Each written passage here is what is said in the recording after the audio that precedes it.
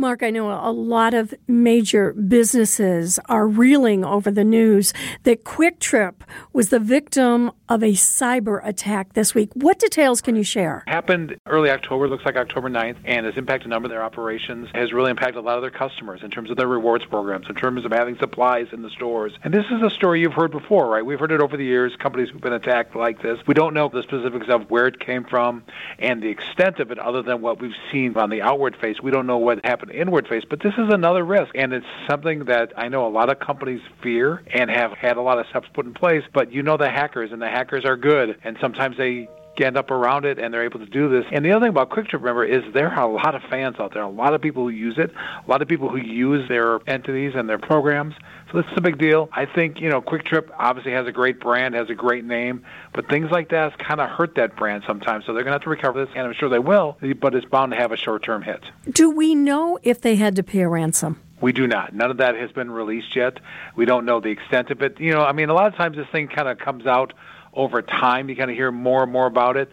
But no, we don't know that yet. And all we know is it's been significant because this has been a couple of weeks of this now. And, nobody wants this to happen to them. And nobody wants it to impact their customers like this.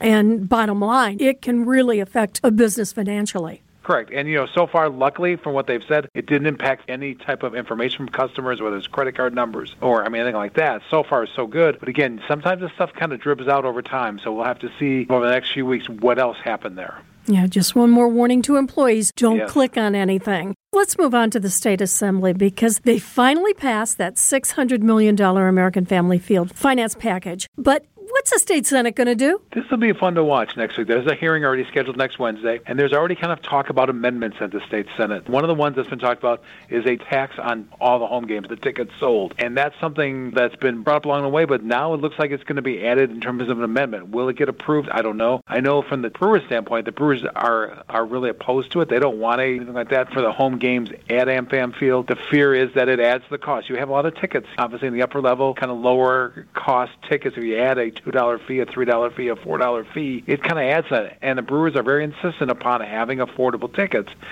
so that everybody in the community can attend. There's also talk about having that fee for other events at the stadium, whether it's concerts, shows, and things like that. And the Brewers are more open to that from what they've said. From what they've told me, it's very interesting. About almost half of the people who attend the shows and concerts at the stadium are from out of state. So I think there's more openness to that, and having that be a way to increase the revenue. And then I think they're going to look at other amendments in the Senate, whether it's who's on the board overseeing the stadium and other things. But, I think it'll be a close vote. As I've been saying all along, it's not going to be fun to watch, but in the end, I think it will end up being approved, hopefully by early November, and then we can move on from this issue. Well, something that has been fun to watch. Here at WTMJ, we teamed with you at the Milwaukee Business Journal and TMJ4, all looking at the future of Milwaukee's downtown streetcar system. Is there any momentum towards expanding it? Not really. And that's what I'd say upsetting to some people, kind of really pointing, because it's a system that's been open a few years, has seen some success in terms of ridership. Of course, it's free, like everyone says. They've not added a fare yet. And so the three of us kind of really wanted to look at the future of it. How is it doing now? And is there any momentum to expanding it? Because of the line is going to open October 29th, which will run through the couture. And then in April, we'll go full every day. And while that's a nice addition, it's a pretty short addition and not what was originally kind of intended in terms of other additions, whether it's up to the arena, whether it's north into Burris Hill, or that's going down into the Third Ward or Walker's Point. So really there's some momentum kind of lacking so far. And obviously the state law, with what's gone on earlier this year with Act 12 and the whole state thing, kind of hampers the city in terms of what it can use for money for this. So it'll be real interesting to watch the next year or two. Will the mayor and the alderman want this to move ahead? And is there a way to find the money? Because if not, it's a small system and it's not having the impact that it was originally supposed to have. And while nice, again, how can it be more impactful? How can we make this a transportation alternative for others? It'd be nice if you could take it to something like to see some concert. Tell us about the Milwaukee Planning Commission and what they want to do with those revised plans. Right. That's something that, remember, about 6-8 months ago, we talked about this a lot. This is the music venue on the old site of the Bradley Center. So now it's come back because it hasn't started construction, because it kind of got held up there. And then what happened? interest rates went up, and the economy slowed, and the cost of the project went up over $12 million.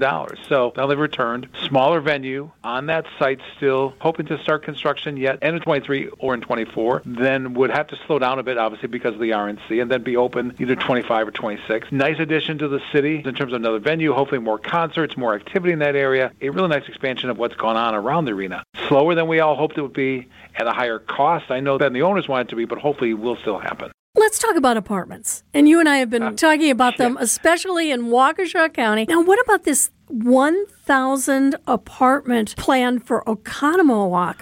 Why are we seeing this surge of apartments, particularly in Waukesha County? Growth has happened. How many years have we talked about the growth that's occurring in Wauwatosa, in West Dallas, moved west out into Elm Grove, into New Berlin, and into Brookfield. Now is going further west and is going to Oconomowoc. And, you have to have options for people. There's beautiful homes in Oconomowoc, the Heartland area. There's some really nice, beautiful, beautiful areas out there. But you also need options for people. So that's why you're seeing kind of more apartments, some of them on the high end, and then some on the workforce end, something you and I have talked about. People that want to live in Oconomowoc and work in Oconomowoc, who want options for their things. So I think you're just seeing growth, and it's great to see out in Waukesha County. It's going to continue to move west. A lot of us who talked about growth happening west, and someday, all the way through like Ixonia and all the way someday through Madison, to have that all be residential. So it's been kind of interesting to watch, but that's what you're seeing. You're seeing a real interest in Waukesha County and in Oconomowoc right now. I've got to ask you about a fun feature that you had on Monday on your website about business executives' favorite places for a business lunch. Now, for those of you who have that expense account, it's no problem, Mark. I always put my lunches on your account. Is that wrong? Yeah, well, listen, I carry the bag for my lunch. But what was the most common answer? Very interesting. I had a lot of fun with this, and I just kind of threw it out there and got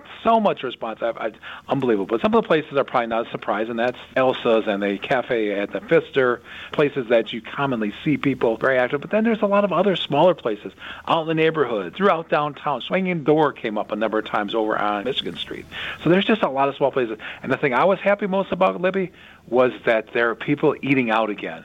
Right? They're coming back into the office, whether it's 3 days a week, whether it's 4 days a week, and they're going out for lunch, and they're spending money, and they're doing these meetings that they didn't do for 3 years. I mean, these restaurants struggled for 2-3 years, and now to see these people out there, I go out for lunch on you, of course, all the time. I go out for lunch and try to go out a couple times a week and just see so many people, and it's nice to see the activity. Now, on Fridays, it's very quiet, I will say, but throughout the rest of the week, it really is nice. And, the fact that it's important to our city, it's important to our central area to have these restaurants be very active. Wait. You said it's quiet on Fridays. Why is it so quiet on Fridays? Because a lot of people still work from home on Fridays. A lot of offices, ours included, it's 3 or 4 days a week, and Friday's just not the day that a lot of us, I'm in the office, but maybe some people aren't. So, and I know you're always in the office, so that's not an issue for you. But, you and I are going to go out to lunch. We're going to try all these places. Oh, promises. And then we're going to expense it to your radio station. I'm sure they won't mind, will they? Oh, yeah. Okay, listen, Mark, it is always great to talk with you. Are you going to ask me my favorite places to eat? Okay. What are my favorite places? What is your favorite place? I actually have two, and I've said before, I love going to the Pfister because you'll see everybody in the city there. Love it. You'll see Steve Marcus. You'll see Greg Marcus. The other people there. I love going to the public market because of the energy, because of the activity. Those are my two favorite places. My third one now, and it's the one right next to you, and that's the food hall. Because so many opportunities to try great things, right? Oh, yeah. So you and I can meet there someday soon. And again, I'm going to charge it to Craig. He won't mind. No, I'm sure he won't. All right, Mark. Well, it is always great to have you here. Mark Kass, Editor-in-Chief of the Milwaukee Business Journal. Always good to talk to you, Libby, and I'll talk to you next week.